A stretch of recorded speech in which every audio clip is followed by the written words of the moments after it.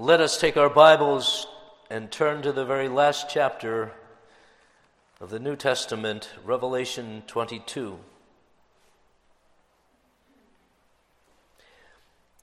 Hear the Word of God, in which is displayed to the Apostle John and to us heaven. And he showed me a pure river of water of life, clear as crystal, proceeding from the throne of God and of the Lamb. In the middle of its street and on either side of the river was the tree of life, which bore 12 fruits, each tree yielding its fruit every month. The leaves of the tree were for the healing of the nations. And there shall be no more curse, but the throne of God and of the Lamb shall be in it. And his servants shall serve him. They shall see his face, and his name shall be on their foreheads. There shall be no night there. They need no lamp, nor the light of the sun, for the Lord God gives them light, and they shall reign forever and ever. Then he said to me, These words are faithful and true, and the Lord God of the holy prophets sent his angel to show his servants the things which must shortly take place. Behold, I am coming quickly. Blessed is he who keeps the words of the prophecy of this book. Now I, John, saw and heard these things, and when I heard and saw, I fell down to worship before the feet of the angel who showed me these things. Then he said to me, See that you do not do that, for I am your fellow servant and of your brethren the prophets, and of those who keep the words of this book. Worship God. And he said to me, Do not seal the words of the prophecy of this book, for the time is at hand. He who is unjust, let him be unjust still. He who is filthy, let him be filthy still. He who is righteous, let him be righteous still. He who is holy, let him be holy still. And behold, I am coming quickly, and my reward is with me to give to everyone according to his work. I am the Alpha and the Omega, the beginning and the end, the first and the last. Blessed are those who do his commandments, that they may have the right to the tree of life, and may enter through the gates into the city. But outside are dogs and sorcerers and sexually immoral and murderers and idolaters, and whoever loves and practices a lie. I, Jesus, have sent my angel to testify to you these things in the churches. I am the root and the offspring of David, the bright and the morning star. And the Spirit and the bride say, Come. And let him who hears say, Come. And let him who thirsts come. Whoever desires, let him take the water of life freely. For I testify to everyone who hears the words of the prophecy of this book. If anyone adds to these things, God will add to him the plagues that are written in this book. And if anyone takes away from the words of the book of this prophecy, God shall take away his part from the book of life, from the holy city, and from the things which are written in this book. He who testifies to these things says, Surely I am coming quickly. Amen. Even so come, Lord Jesus. The grace of our Lord Jesus Christ be with you all. Amen. Our text this evening is the last prayer in the Bible, John's prayer in response to Jesus' asseveration of his coming. The response is a prayer, Even so come, Lord Jesus. It's a wonderful prayer, the last of the Bible, the last of the book of Revelation, and it's grounded. John can be sure that God will hear his prayer because Jesus has just told him what he's about to pray. Jesus has just said, Surely I'm coming quickly. John responds, Amen. Even so come, Lord Jesus. His prayer is grounded. And it's grounded in this amazing truth of the coming of the Lord, which is for Jesus great glory, and which is for John and the church salvation and blessing and the glorification of the people of God and heaven itself. This, beloved, is something we need to remember at the turn of a new year, into the new year, And we need to ask ourselves the question, is our life and our prayer life so centered on this prayer, even so, come, Lord Jesus? Many things we'll be praying for. That's good. There are many needs, many concerns we have, the church has, and we have them, and there's even more than we can count are our needs. But we need to be focused. And I want to commend to your attention that if we have this prayer as our principal prayer, that the Lord would come in 2023, all will be well with our prayer life, and our life itself will be well ordered and grounded in the truth that gives Jesus all the preeminence, his coming again in glory. I want to consider this coming, our prayer for it, and the great benediction that's at the end of this prayer. The grace of our Lord Jesus Christ be with you all. Amen. That, in fact, will be the benediction that I pronounce to you tonight, and may God bless us through that benediction, but right now, through this preaching.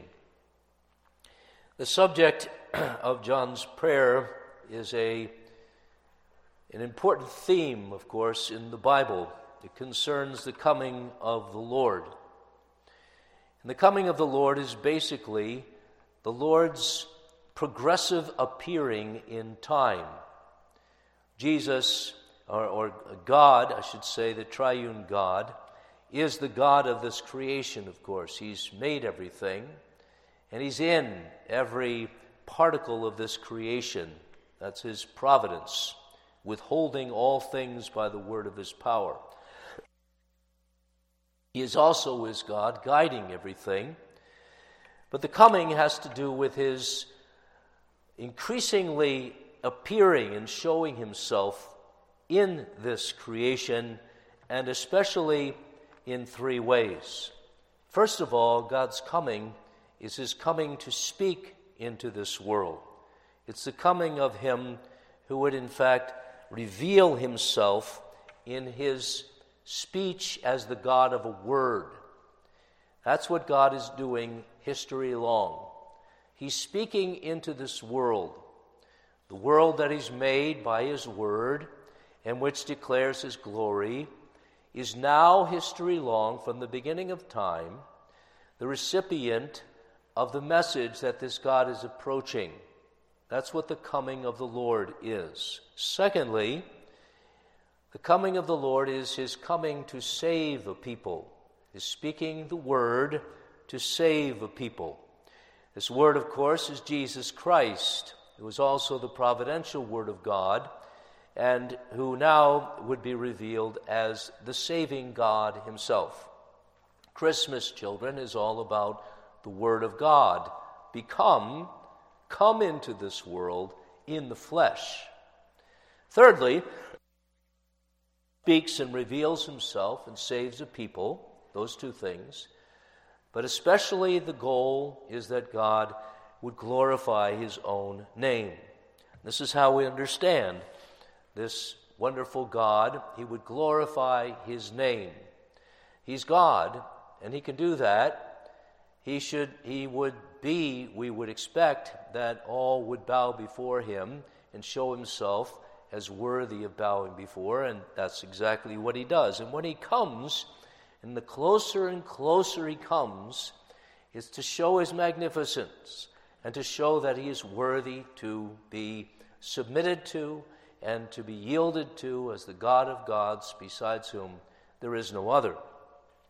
So God comes, and he comes history long. His coming is a long time coming. He comes and works all things according to his counsel, Ephesians 1 tells us. So according to this plan, he has determined, and he executes this determination, to come into his world. Creation and providence are all about the Christ. By him and for him, God made the worlds. Colossians 1 tells us that in all things, and then in the saving of the people, Jesus Christ might have the preeminence. There are especially two main comings. The first is Jesus coming in humiliation. We just celebrated that at Christmas time. Die on the cross, the coming to establish the church in the atonement of God, and to rise again from the dead and to ascend into glory, and now to rule all things at the right hand of God. That was in the fullness of time. Then there's this second main event, his coming, his final coming in glory. And the book of Revelation is all about this. Revelation is Jesus coming after he came the first time, and now in history, since then, his coming again. This is that for which John is praying in particular, the second coming of Jesus. Really, it needs to be summarized, does Revelation, and understood around that theme, the coming of the Lord God in Jesus Christ.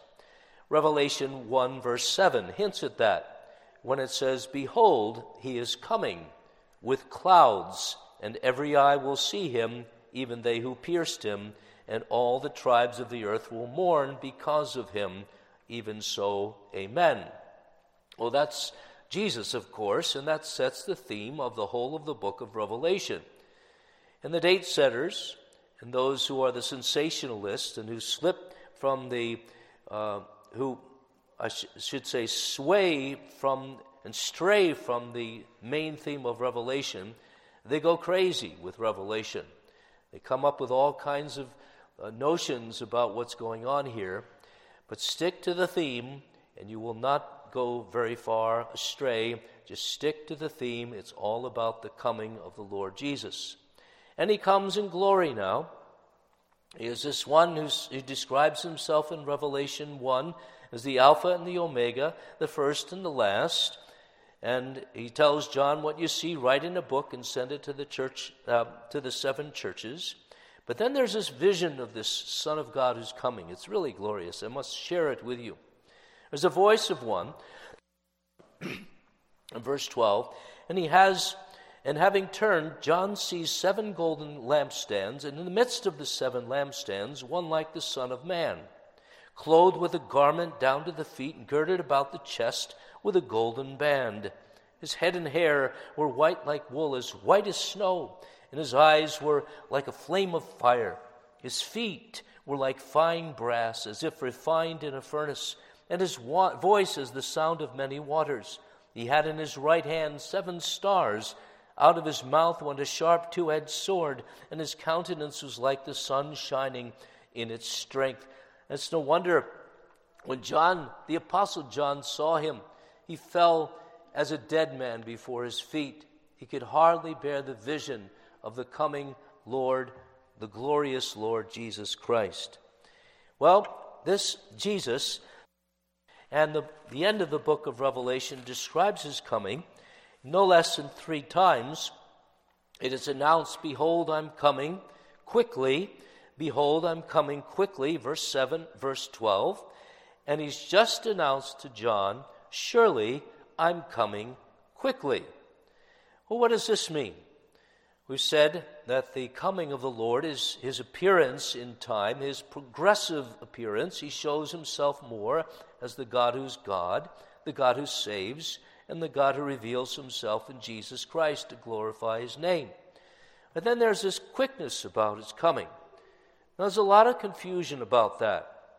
The timing of this. And this has led to all sorts of date setting by sects who imagine that Jesus comes in 1792 or whenever he comes, whenever they think to put the math together. But it's not about that.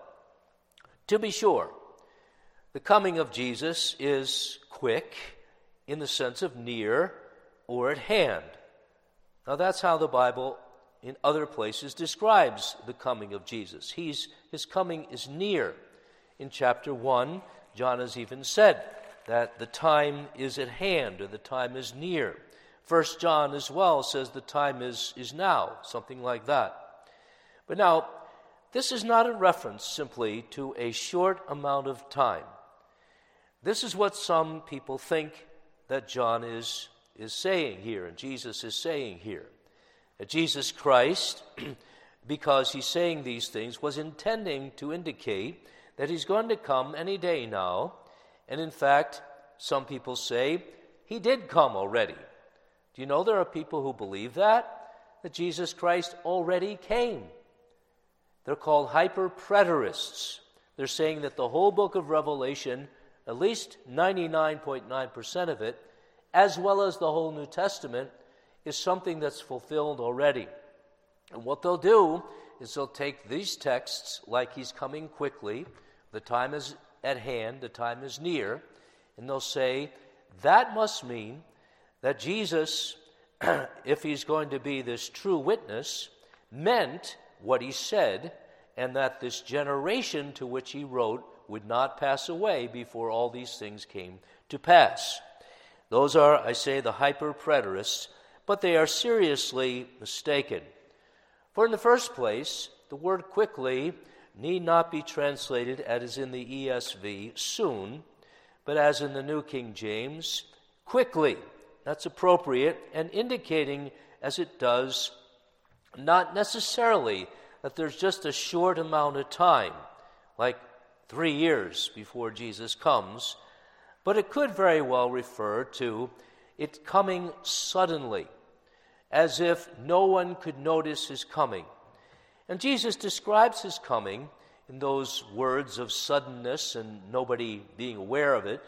And he speaks of the fact that he will come and his coming will be as a thief in the night. It will catch everyone off guard and rubbing their eyes and wondering what's just happened. In fact, the time should not be interpreted, even the suddenness of it, in human ways. I would suggest to you that there's big words to describe something that really is quite simple.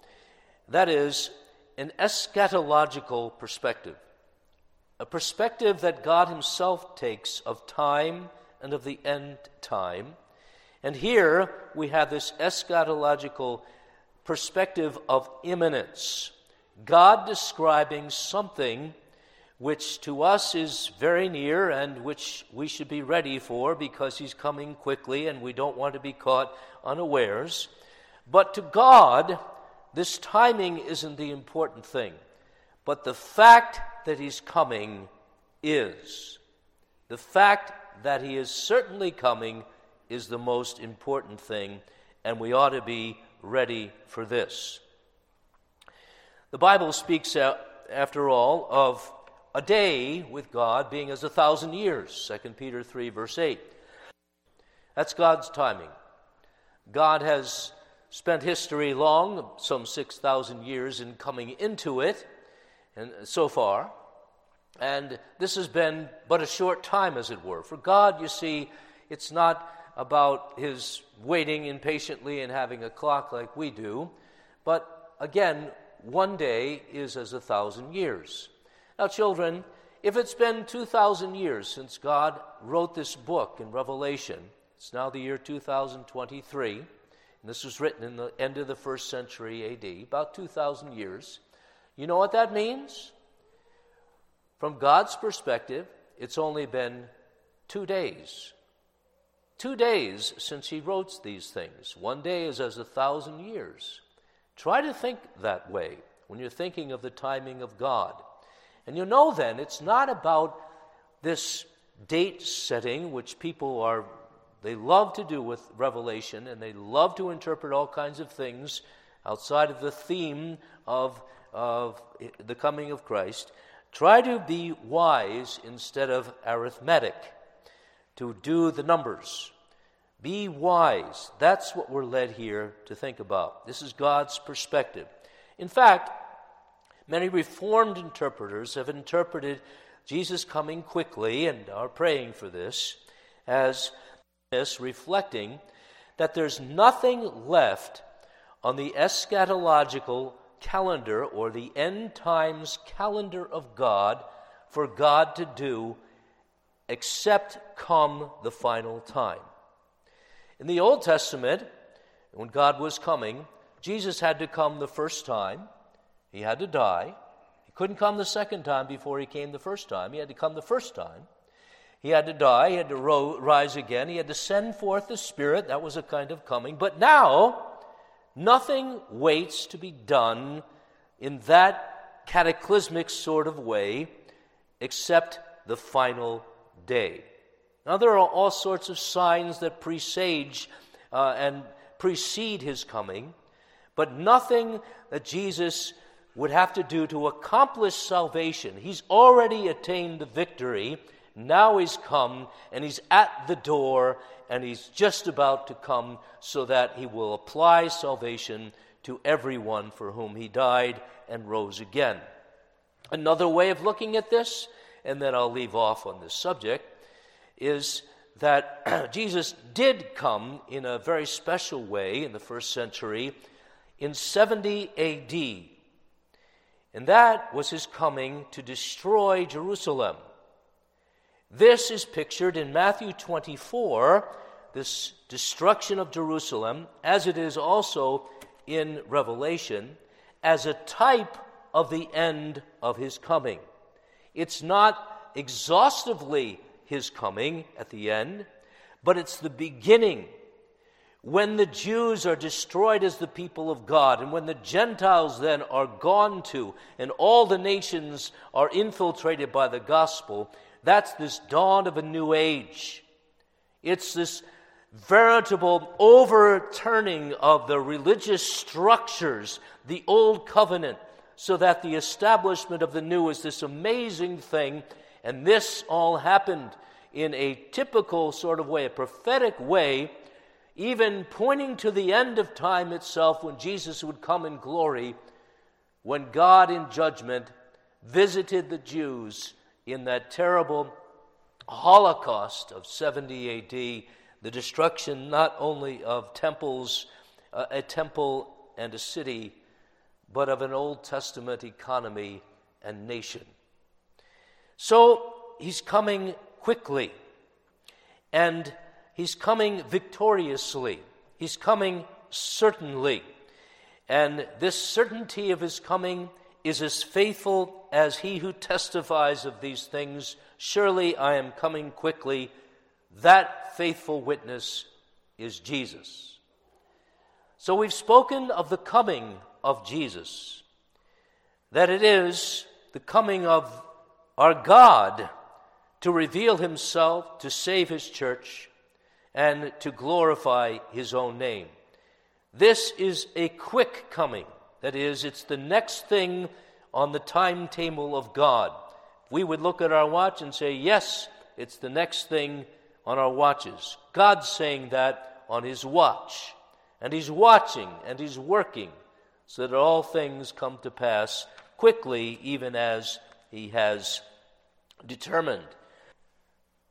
Then there's his people that praise for his coming. And that's my second point. There's a people that praise for this coming.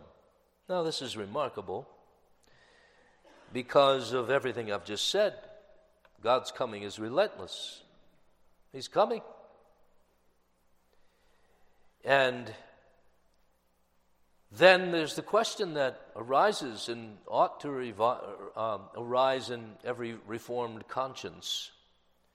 If God is coming and he's sovereign, he's the king, why do we need to pray for his coming? It's a good question. And that's why people object to this stumbling block of sorts of Calvinism. In control, if he's so God, how can it be that there's any place for prayers, for good works, for holiness, for concerns? Why should it be that we pray in 2023 that the Lord Jesus would come? Because he said it, I'm coming. Some people even think that to pray then would be to doubt what he said. Why are you praying for it? He said he's coming. You don't need to pray for it. Oh, beloved, this is the age-old conundrum. No.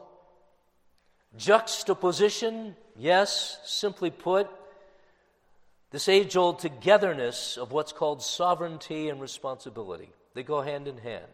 They're like sisters.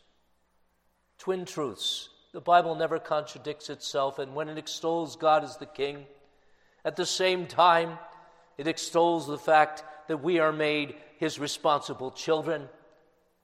And our calling and our privilege is to pray for what God has said He will do, and to be involved, therefore, in the wonderful execution of the plan of the ages, and especially of the New Testament, when God says, in Jesus Christ, His Son, I am coming into this world and to end this world, and that there might be a new heavens and a new earth wherein righteousness dwells.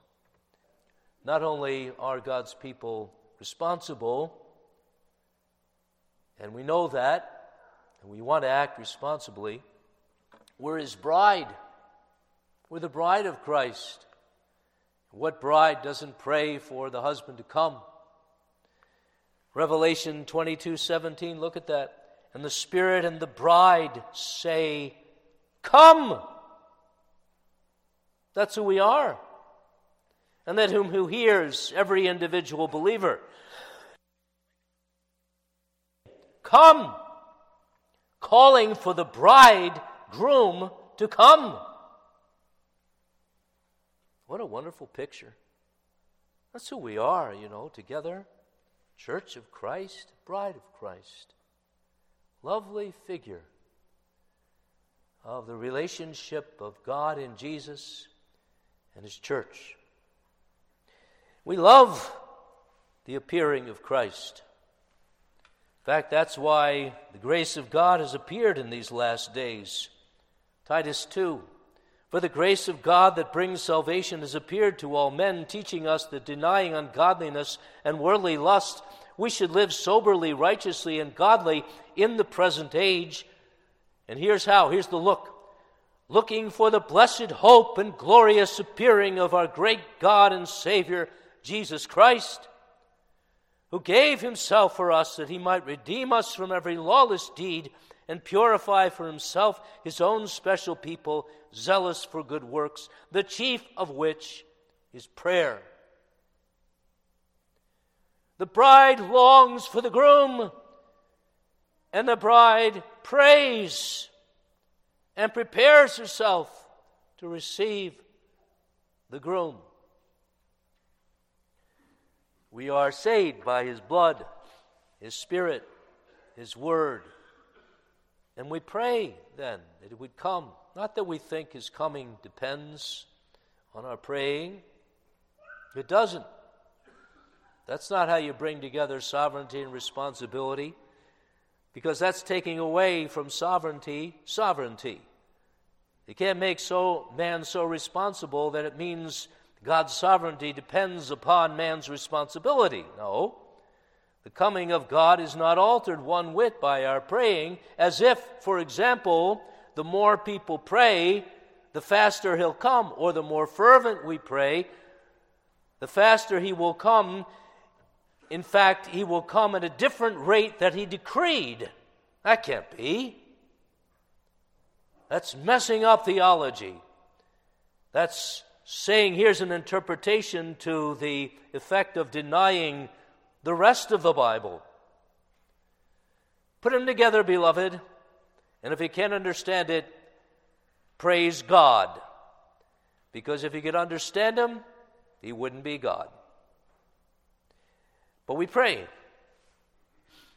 And we pray exactly because we believe in Jesus. And Jesus, as John has just noted, has said, surely I am coming quickly, and I'm the one who testifies of these things. And he's referring back in verse 20 to everything in chapter 22, but everything in the whole of the Bible. We believe in Jesus. Jesus says so. And therefore, the first part of our prayer is amen to what Jesus says. What's meant by that is I agree with Jesus. Do you agree with Jesus? That's a good thing to do. Agree with Jesus. Say amen to Jesus. And be consistent in all of your life so that it's not amen in church only and then we'll think about it later with regard to another activity that you want to engage in. Beloved, Jesus is amen, and we are to say amen on Sunday and Monday and Tuesday and Wednesday and Thursday and Friday and Saturday. And we're back around to Blessed Sunday. Amen. That's the start of our prayers, this conviction. See, what we're believing is that God comes, and God comes quickly, and there's nothing left on His timetable, and He's clearing the boards, as it were. He has cleared them so that there'll be time for this. And we're agreeing to that, and we're making time for that too. And we don't want to be caught thinking, oh, I see God coming, I just don't want it right now. I'm too busy. I've got to get married in June 3rd, maybe. And I don't know if anybody's getting married June 3rd. And surely Jesus couldn't come before that. Imagine if He came June 2nd. Would you be happy with that? You got to get married first. Beloved, the idea here is that we hope Jesus comes, we pray about it so ardently that we want Him to come, and it doesn't matter if He messes up our plans. In fact, we even want to change our plans before He messes them up so that when He comes, He finds that our plans have been under His plans. And we've been saying all along, God willing, God willing, God willing, knowing that we just don't know, do we?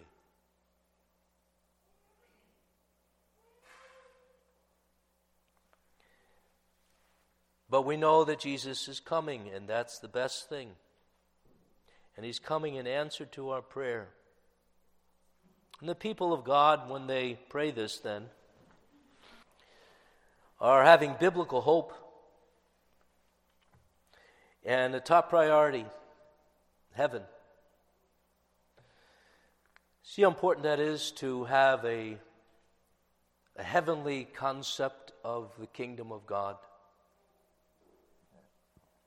We're praying for the kingdom to come, for the King to come.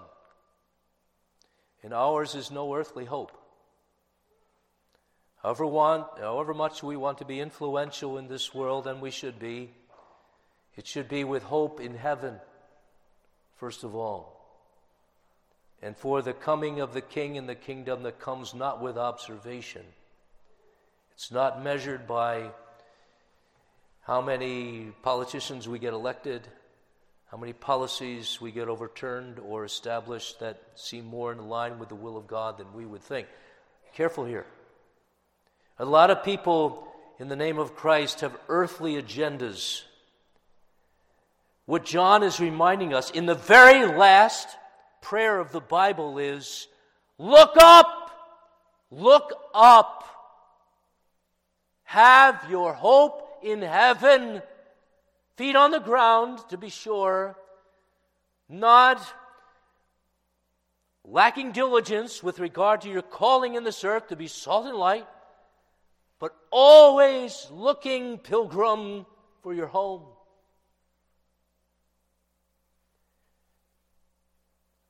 And for that great event in which will be the beginning of eternity, and you never want to go back then.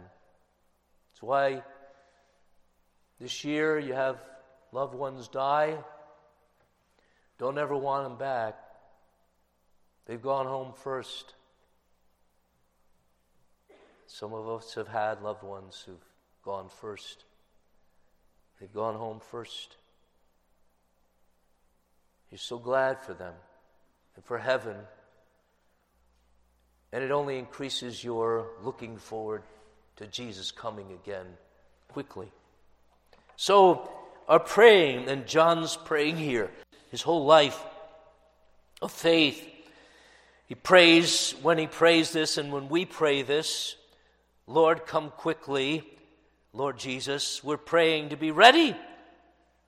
We're praying to be as the 5 wise virgins, not as the 5 foolish virgins who actually thought that Jesus was coming, and they were ready for a little while, but then they got negligent, and they didn't trim their wicks, and they didn't have the Holy Spirit. They were walking according to sight and not by faith.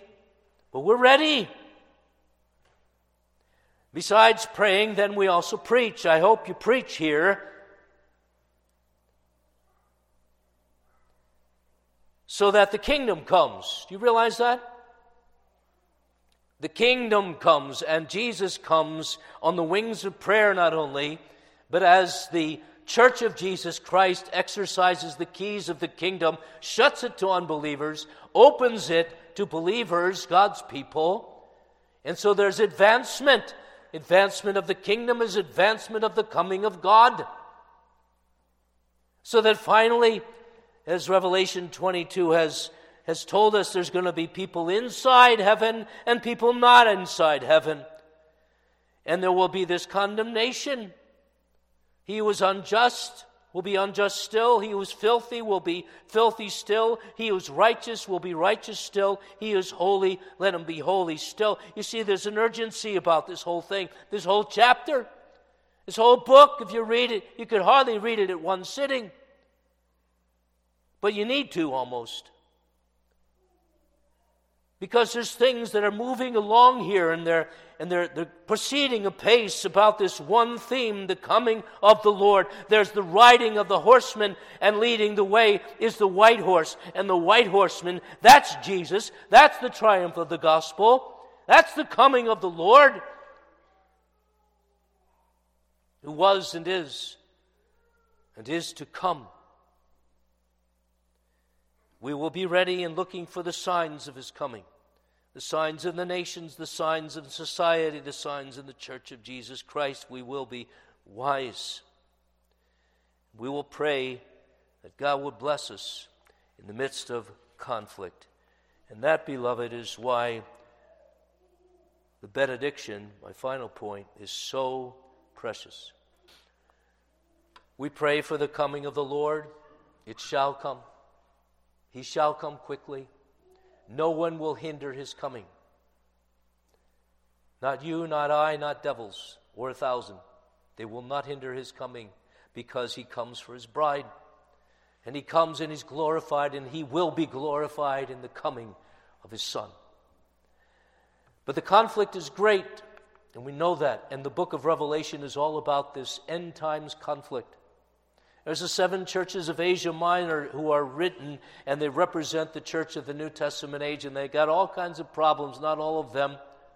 Some seem to be almost perfect churches, and we say, well, that doesn't apply to us, but it does, because there's this principle of perfection and holiness, I should say, that is implanted in the church of Christ, and that we're different than the world. We're the light of the world, the city on a hill, denying left and right his coming. They deny the claims of Jesus. They think it's a fake. They think he's deluded people. They think Christianity is a drug. And what does Peter say in 2 Peter 3? That they deny his coming. He's tarried so long. Where's the promise of his coming, they say. And you, Christians, you always have this message of doom and gloom and judgment and so on. And if it's salvation, it's only for a certain few called the elect. Oh, you proud people, they say. We have nothing to do with this religion, which is so exclusive and which gives God glory in this person who's Jesus of Nazareth, who probably was a bastard anyway. And the New Testament theology just attests to the fact that you Christians are out to make war and not peace and all of this stuff. And I can hang with Jesus a little bit, but forget Paul and Romans 9 and predestination and that book of Revelation. What a joke. Where are you, beloved? In the conflict, I mean. Because the denial occurs not just in the lack of theology in the world, but in the church's wrong theology and in our living as if Jesus isn't coming. You know what I mean? 2023, what will it be? What is your resolution? What is mine? May it be to live more holy and more ready for the end of time. This is not to scare you, except if that works, be scared. Knowing the terror of the Lord, we must persuade men and women and lazy elders and lazy deacons and lazy pastors and lazy parishioners who think it's just the officers, they're the ones who have to do something. What is it among you? And I say the same thing at Sovereign Grace Church. Everyone needs to hear this. The coming quickly of Jesus is designed to be an incentive for godliness. We think it's simply an excuse to live the way we want to because he's going to come and spoil our party and disturb our lifestyle. Young people, do not be deceived. Be serious about the Lord. Grace to you. It's so beautiful. You see, there's this promise of Jesus coming at the end. The grace, that's the benediction, the final word of the Bible, a benediction. That's for now. The grace of our Lord Jesus Christ be with you all now. Before he comes, before it's all heaven and bliss and everything, now here's grace. Favor, power, and beauty. That's what grace is. Free favor, almighty power, and beauty to adorn the bride. Isn't this what you need? This is something, you see, that could only be written at the end of the New Testament. Do you know what the last word of the Old Testament was? Curse. And here you have the last word of the New Testament, grace. Do you know what? The first words of man were, here's the last words of man, a prayer that Jesus would come. The first words of man were, when God said, where was he? Who was hiding behind the bushes. Adam said, I heard your voice and I was afraid. First words of man to God. Meaning, Adam was found not wanting God to come. I don't want God to come. He finds out I'm in a heap of trouble. He hides. But John says, and the church says, oh, come. Come, Lord Jesus. We've been visited by grace before, in the fullness of the time, and of his fullness have all we received, and grace for grace. That's in Jesus. He's come into our lives and he's graced us. He's filled the church and filled our hearts. We'd only see it with grace and favor and peace and beauty. We know we're not our own. We belong to Jesus. We should be encouraged. And so, we know our need. We're going to receive this grace. Because I have a lot, I need more. But we can trust as much as we can trust the coming of the Savior, that the grace of our Lord Jesus Christ will be with us all. Do you trust that Lord, the Lord of his coming, and the Lord of grace? I know you do. Trust in God. and go forward into this year, heralds of the coming of the Lord, and those who pray for it. Amen. We thank you, Father, for the blessing of the Word of God. And we pray that we all may hear and hear the echoes of it. And may we be prayers for the coming of Jesus.